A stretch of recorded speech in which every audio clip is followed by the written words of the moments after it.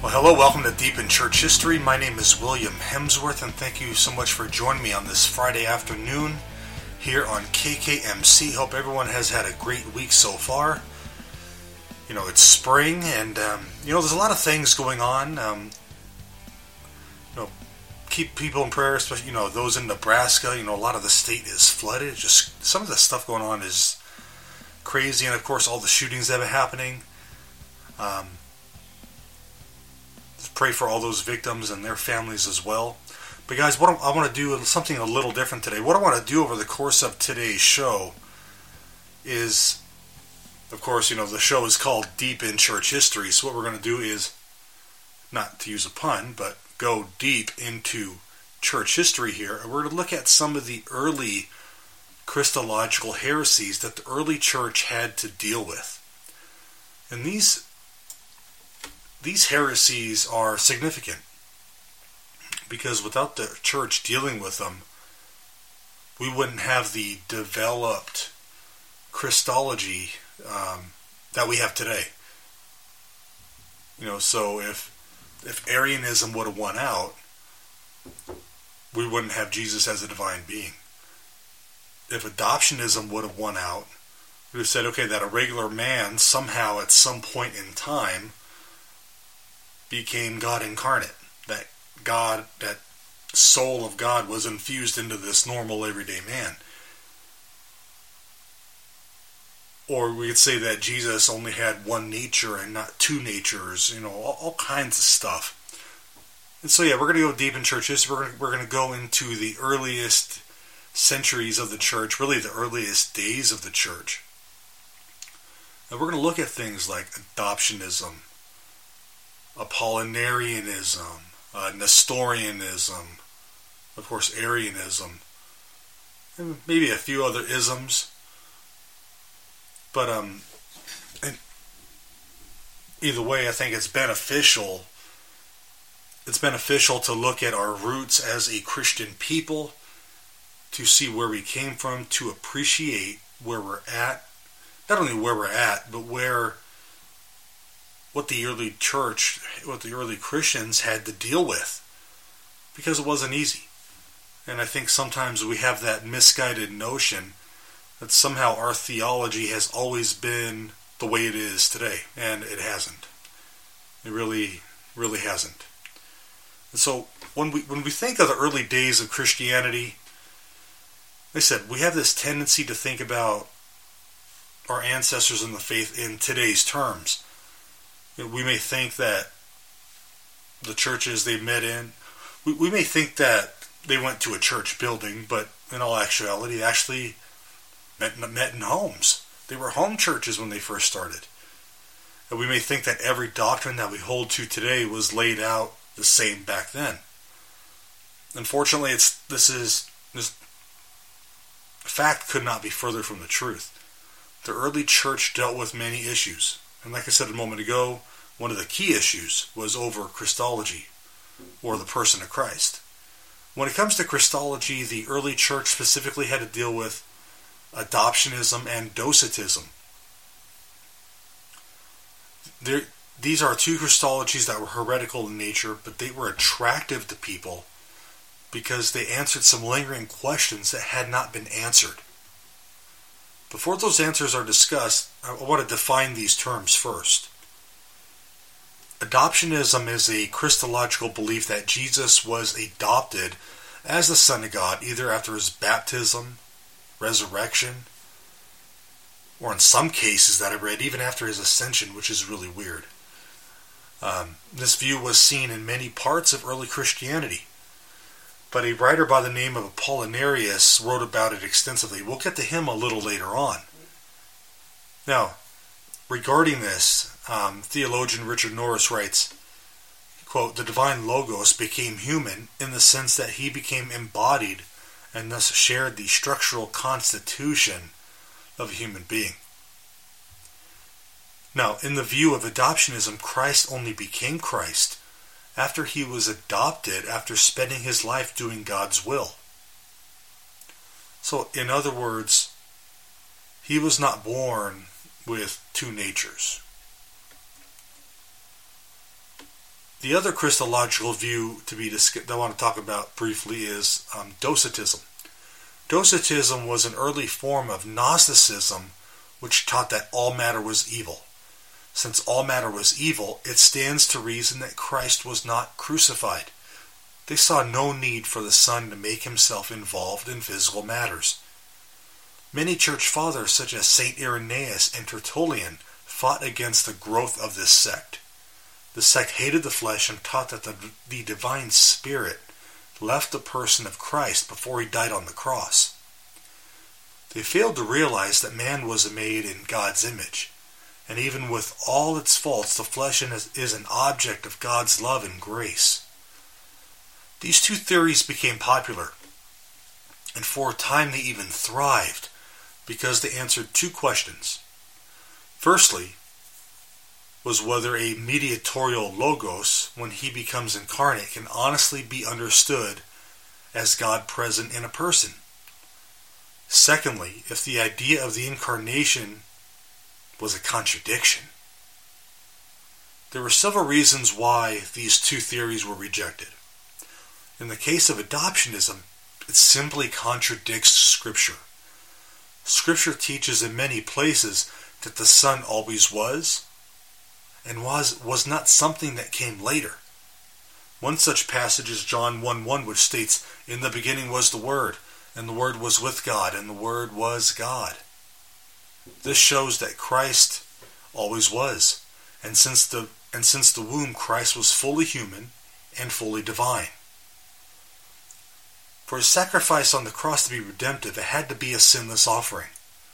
This could not have happened if it was a man who was adopted at 30 years of age.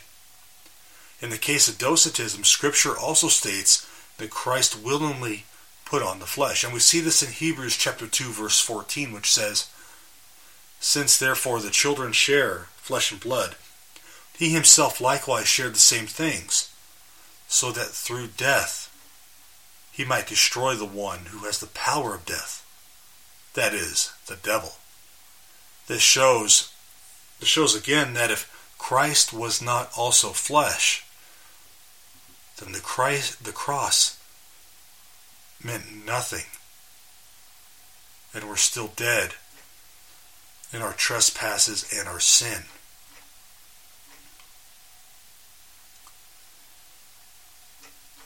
So think about that for a moment. It's very important. Now, another one I want to talk about briefly is Arianism. And over the course of church history, there are many issues and false teachings that arose. One such false teaching involved a priest by the name of Arius.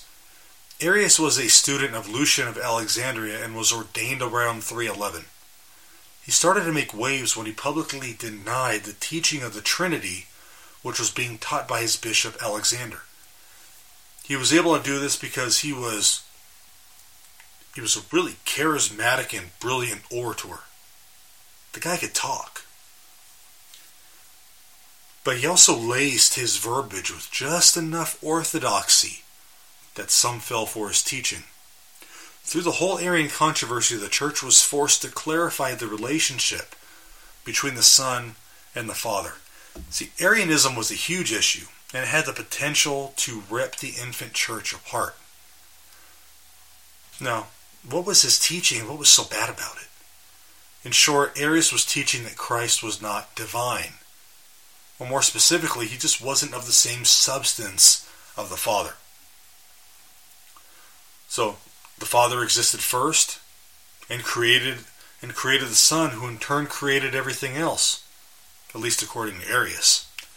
He took passages of Scripture such as Matthew 28:18 and took it to mean that Christ was somehow less than the Father.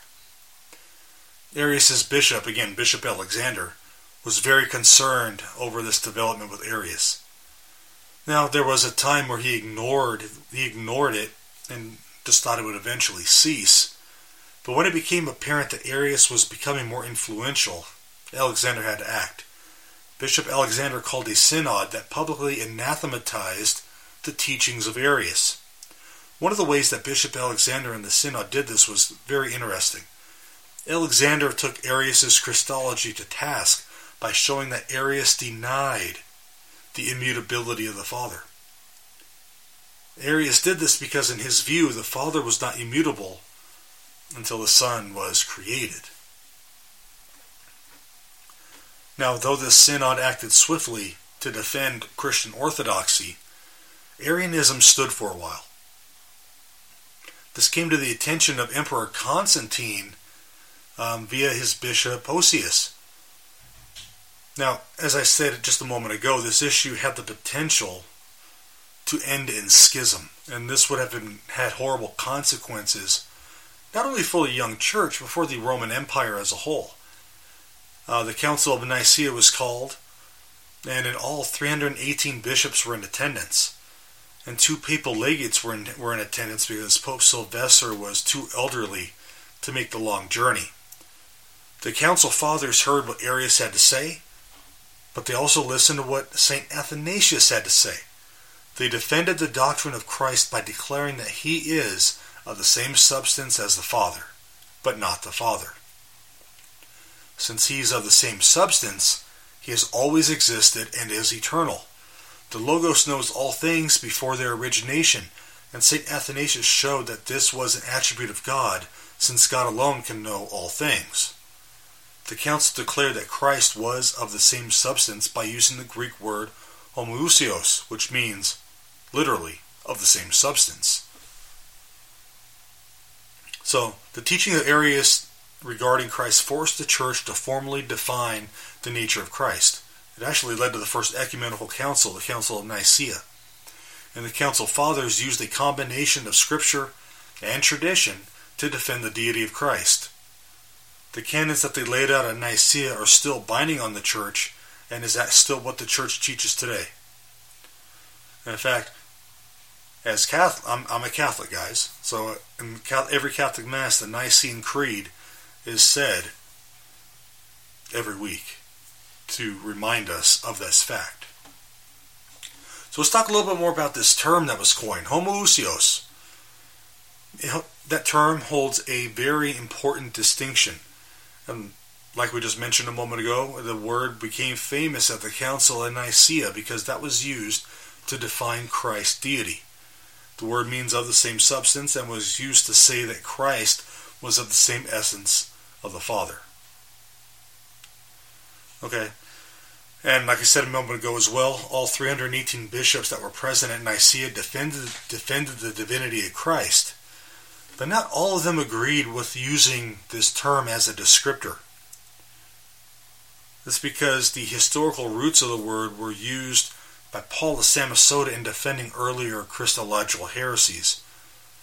And so because of that, my apologies guys, I'm getting over a cold too.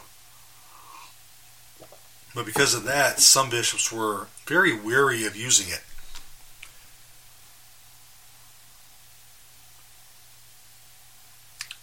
But the term is used to mean of the same substance and to reaffirm the divinity of Christ. So it's a very important term, and it's used in other subsequent councils such as Ephesus, Chalcedon, Constantinople, which is also known as Nicaea II. So at the top of the show, I briefly mentioned a person by the name of Apollinaris. It's spelled Apollinarius, and he's a figure in the early church, and he has his share of controversy. At the age of 20, he was excommunicated for singing a hymn to the Greek god Dionysius. He eventually would come back to Christianity and confess the newly formed Nicene Creed under the tutelage of Basil of Caesarea. In 360, he became Bishop of Laodicea and was a supporter of St. Athanasius in his battle against the Arians.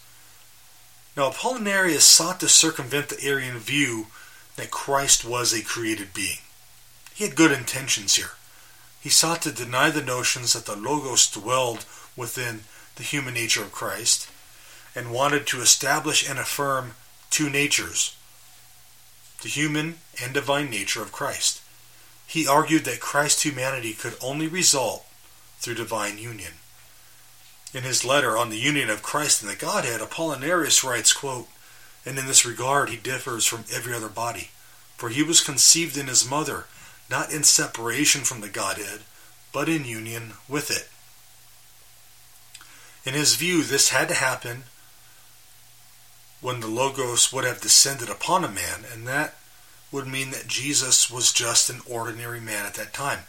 So it was kind of like an adoptionist mentality that we just talked about. And this is exactly what he was looking to avoid. Now, from what I read briefly from what Apollinarius wrote, his view on Christ appears to have been orthodox, but later on he strayed, and not really intentionally either.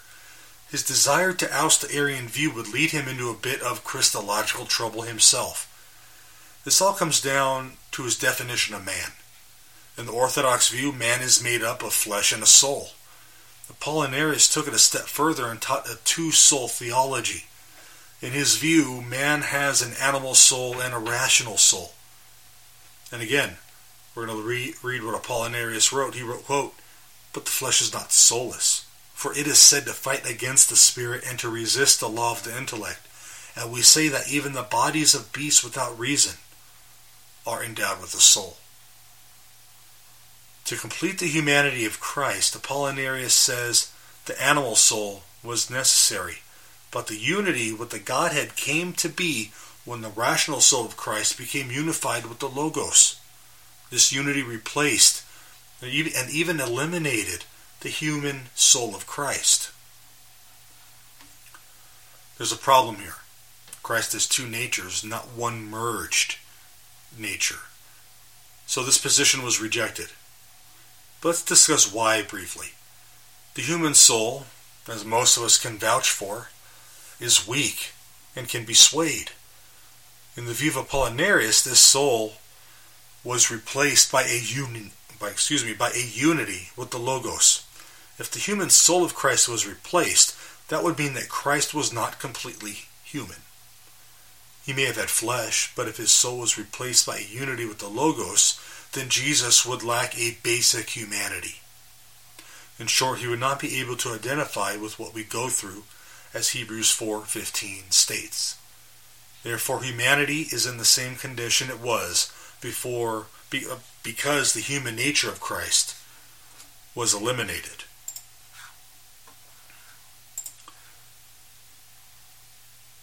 Now, another key issue that came up in the early church regarding Christology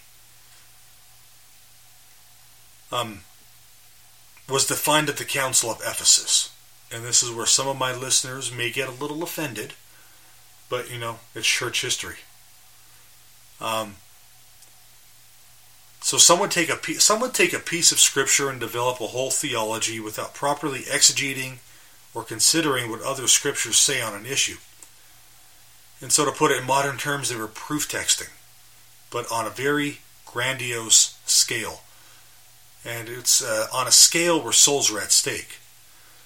Now, the Council of Ephesus was called to discuss the unity of Christ. More specifically, how can Jesus be truly God and truly human? So you may see a theme in the early church. They're asking a lot of questions on the two natures of Christ. As if this issue weren't enough to cause division, there was kind of a political component as well. The Christian patriarchs of Antioch, Constantinople, and Alexandria had a rivalry which stemmed from Constantinople calling itself the New Rome. At the center of the council were two bishops by the name of Nestorius and Cyril of Alexandria. Nestorius was a priest who became the patriarch of Constantinople. He was trained in Antioch, which had a very good reputation of defending the humanity of Christ. This tradition starts with diversity in Christ, through two natures, and then gets into trouble when trying to explain how they come together. In attempting to explain the humanity of Christ, Nestorius looked at the Blessed Virgin Mary. Most churches at the time called Mary the Theotokos, or Mother of God. Nestorius made the suggestion that Mary should have the title of Theotokos, or recipient of God. Later on, he would make the suggestion to call her Christotokos, or Mother of Christ. By doing this, Nestorius was making an attempt to preserve the humanity of Christ, but the way he did so was complex, and in the end it failed to preserve the unity of Christ, or his two natures. And we call this Nestorianism. Now, Nestorius used a Stoic concept of what makes an individual in his argument. So he said properties are inseparable to the person, and Nestorius believed that Christ should exist as two individuals, or the Greek word hypostasis, or two-person, prosopon. He didn't believe that natures changed, which is good because that would make him like Apollinarius about a century earlier. Since natures can't change, Nestorius proposed that there was a third person involved. Problem is, Christ only has two natures. And a third nature or being involved is a big Christological problem. Hearing the argument of Nestorius, Cyril took the opportunity to say that Christ was one individual. He did this by employing the term mia physis, or one nature. To Cyril, the view of Nestorius implied that there were two different Christs. By saying that there is one nature, Cyril is not saying that Christ did not have a human nature. He is saying that there is a human soul that is in union with his divinity. This term became known as the hypostatic union, and it's still a term that we use for it today, for two natures being in union with each other, not fused together, just in union. Nestorius was eventually condemned at the Council of Ephesus for his two sons' doctrine. Now Cyril, this is kind of where politics gets involved here, was kind of uncharitable to Nestorius, and he called him a new Judas. The council rightly confirmed the orthodox position of Mary being the Theotokos, or Mother of God, because Jesus is God incarnate, and Mary gave birth to Jesus. Therefore, Mary is Mother of God. Yes, guys, it is that simple. This does not mean that she's the Mother of God the Father or anything else. It is really that simple. She gave birth to the whole person of Christ, not just his humanity. To think the divine came later would be a type of adoptionism. So that'd be like saying that Mary gave birth to the person of Jesus but not his divine side. You can't have it both ways. Either she gave birth to the person of Jesus who has two natures, human and divine, or she didn't. To say she didn't would fall into heresy. That'd be denying the two natures that Christ had. This council was crucial in upholding the humanity and the divinity of Christ, and it was one that we look today for those who deny the Theotokos. You guys, we have enough time to cover one more. We're going to look briefly at the Council of Chalcedon, and it took place quickly after Ephesus, just 20 years after, but it had a huge impact on Christology. I mean, huge. The council came about because of a new teaching on the nature of Christ by a monk by the name of Eutychus. To summarize his view, he taught that Christ had two natures, but after they were united, they formed only one nature. He was an opponent of Nestorius, and his way of describing the nature of Christ was damaging. His way of putting it seems to destroy both the humanity and divinity of Christ. Sadly, his view is not far off from what many Christians hold today. So Chalcedon affirmed that the natures of Christ do not change, and in doing so they avoided Nestorianism. However, the story of the council started before that with like I said, with Eutychus. Upon hearing of Eutychus' explanation regarding the nature of Christ, Patriarch Flavian felt that he had to respond to the matter. Flavian, who was the Patriarch of Constantinople, held a synod and condemned the teaching of Eutychus.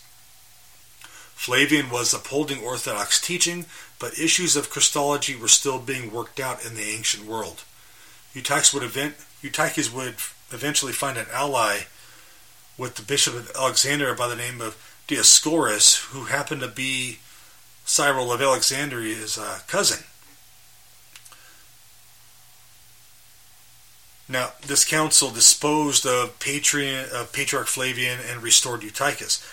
But prior to this disposition, Pope Leo had sent a letter of support to Flavian, accepting the decision of the synod he held on behalf of the whole church. Pope Leo called the council that reinstated Eutychus a rubber synod and invoked the authority of the Roman Church. Leo's demand for a new council was answered, and Bishop Dioscorus was removed from his bishopric immediately. The council's statement of faith was not trying to declare how the natures of Christ could be, but was declaring what over 400 years of Christian witness could not deny. The council reiterated the two natures of Christ, which was a concern Nestorius had, though he argued for it in a heretical manner. The council also affirmed the view held by Cyril of Alexandria at the Council of Ephesus within the tradition established at Nicaea. The tome of Leo was also a factor in the definition of Chalcedon. The definitions at Chalcedon affirm the creeds of Nicaea and Constantinople when it comes to defining the redemption and the person of Christ. Excuse me. The council also stated that the extreme forms of Christological tradition and the Antiochian and the Alexandrian schools were now condemned. The definition is closed with a statement that was composed based on the wishes of the emperor. This statement draws for its language on Cyril, Leo, and the formula of reunion. It emphasizes the unity of Christ in his complete deity and complete humanity. More importantly, it says that Christ exists in two natures and not out of two natures. It's because of this language that the definition accepts the emphasis of both Antiochian and Alexandrian schools. Anyway, guys, that was a rough and tumble walkthrough or sprint through of early Christological heresies. Some of those are still around today, and I hope this helps determine what is orthodox and what is not. Guys, Deep in Church History is a listened and supported program, so if you want to support the cause, please visit my Patreon page at patreon.com/William Hemsworth, and visit my website at williamhemsworth.com as well. And don't forget to hit that subscribe button. God bless you all. Thank you for joining me on this episode of Deep in Church History. God bless you.